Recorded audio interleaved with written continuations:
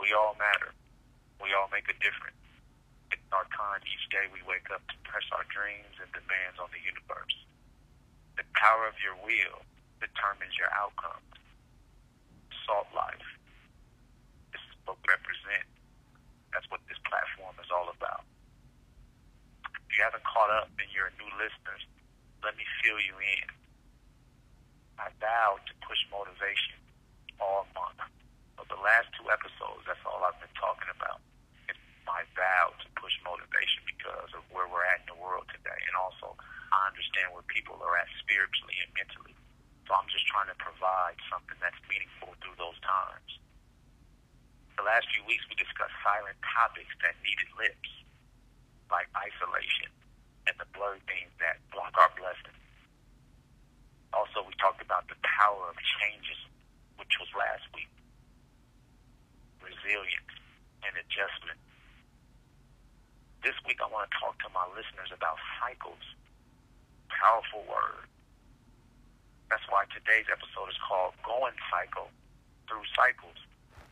That word can be overlooked because we hear it a lot, but it's also the root identifying word when it comes to life's problems and historic mindsets that plague families, friendships, relations, and behaviors.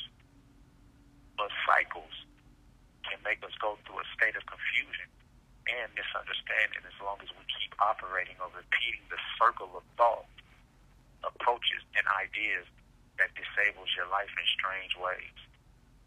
Everybody is dealing with some sort of cycle. It's driving you crazy. And I'm bringing this up to you today because we need to discuss the topics that don't get much conversation. We can never heal if we don't deal with certain things, if we don't converse about certain things, converse about the topics that people change the subject on, the ones that people shut down because it strikes a sensitive space. We need to talk about it.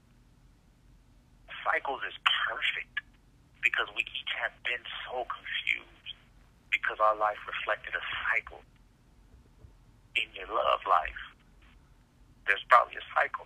In your professional life, there's probably a cycle. In our parenting, in our thinking, we each find ourselves stuck like the hamster on the wheel because the cycle of the stuff we fail to deal with keeps stealing our potential and robbing our peace. And a lot of the times, we pass generational cycles on to our children. If you have children, think about that. If you're a child, which you are, right? Think about what you've inherited from your parents. Generational cycles, good or bad, a cycle is real. Or we bring bad cycles into our love life or onto our job site. After all, wherever you go in life, you're packing your issues. They follow you. What's sad is this.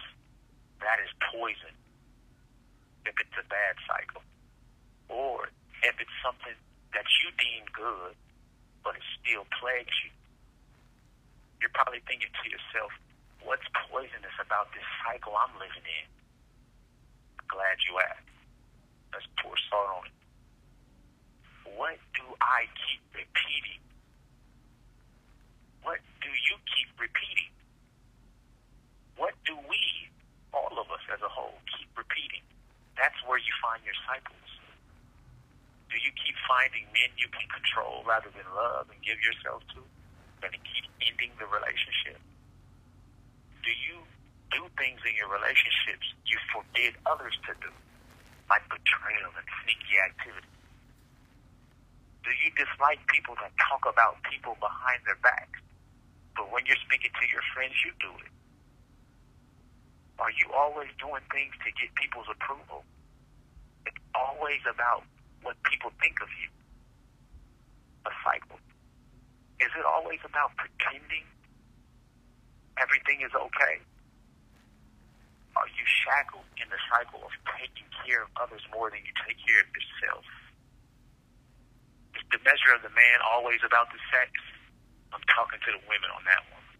Is the total of the woman always defined by how much she will compromise herself to please your ego? I'm talking to the men. Are you always shape-shifting to fit in?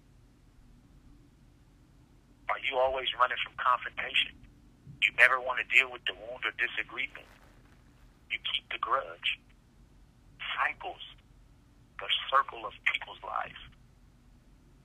Here's where the world is similar, meaning we all have cycles we deal with that makes us smaller than we should be making ourselves. It keeps us at odds or feeling disconnected. My personal cycle, me, and I always give you guys a vulnerable part of me. I always give you guys an honest part of me because this podcast is that sensitive and it's that powerful to me. It's a platform where I can express myself but also connect with the world. And I know that truth is what will unlock things in your life or carry you. My personal cycle has been one of criminal thinking. I come from a background where my family has experienced prison terms and misfortune based on living on the edge. Lawless, right? And when you grow up seeing that stuff being modeled along with certain behaviors, it makes your transition easy. We step into a continuation of a cycle. That's a generational issue like I talked to you guys about earlier. Now think about, and this is you in any way, and I'm sure you can identify with the cycle that's trapping your growth and greatness. And it's time we break the curses we inflict on self by identifying, then doing the work necessary to say, okay, this is where I go wrong. This is where I self-inflict. My cycle is blank. I don't ever want to dupe you guys by saying this is the cookie-cut way to deal with something that's grown roots in your life. No, that's not what I'm showing you, and that's not what I'm saying. What I'm saying is you don't need meds. You don't need cocaine. You don't need sex. You don't need liquor. All you need is honesty, which is the first, most important step. That's the first step you climb with self. It's honesty about the things you do that makes it harder for you. Like I shared last week, guys, about my personal issues with my mother. I had a cycle I was creating, and also one that was already very strong in my family. Here's how it goes. The bond between my father and his father was one rooted in a bitter history. Also, my father's mother and him also had some disconnects that needed to be worked on. The same with my mother. Her relationship with her parents were rooted in love and pain, and I was growing up carrying this same cycle.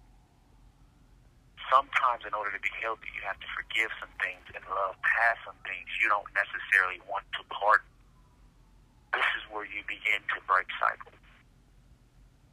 Don't let cycles keep bullying your mind and your future.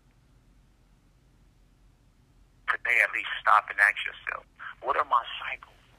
What do I keep doing habitually that wrecks where I'm headed and where I dream of going? We gotta crush cycles, identify them, then accept them, then start doing things differently. We can only be extraordinary when we're intentional about doing so.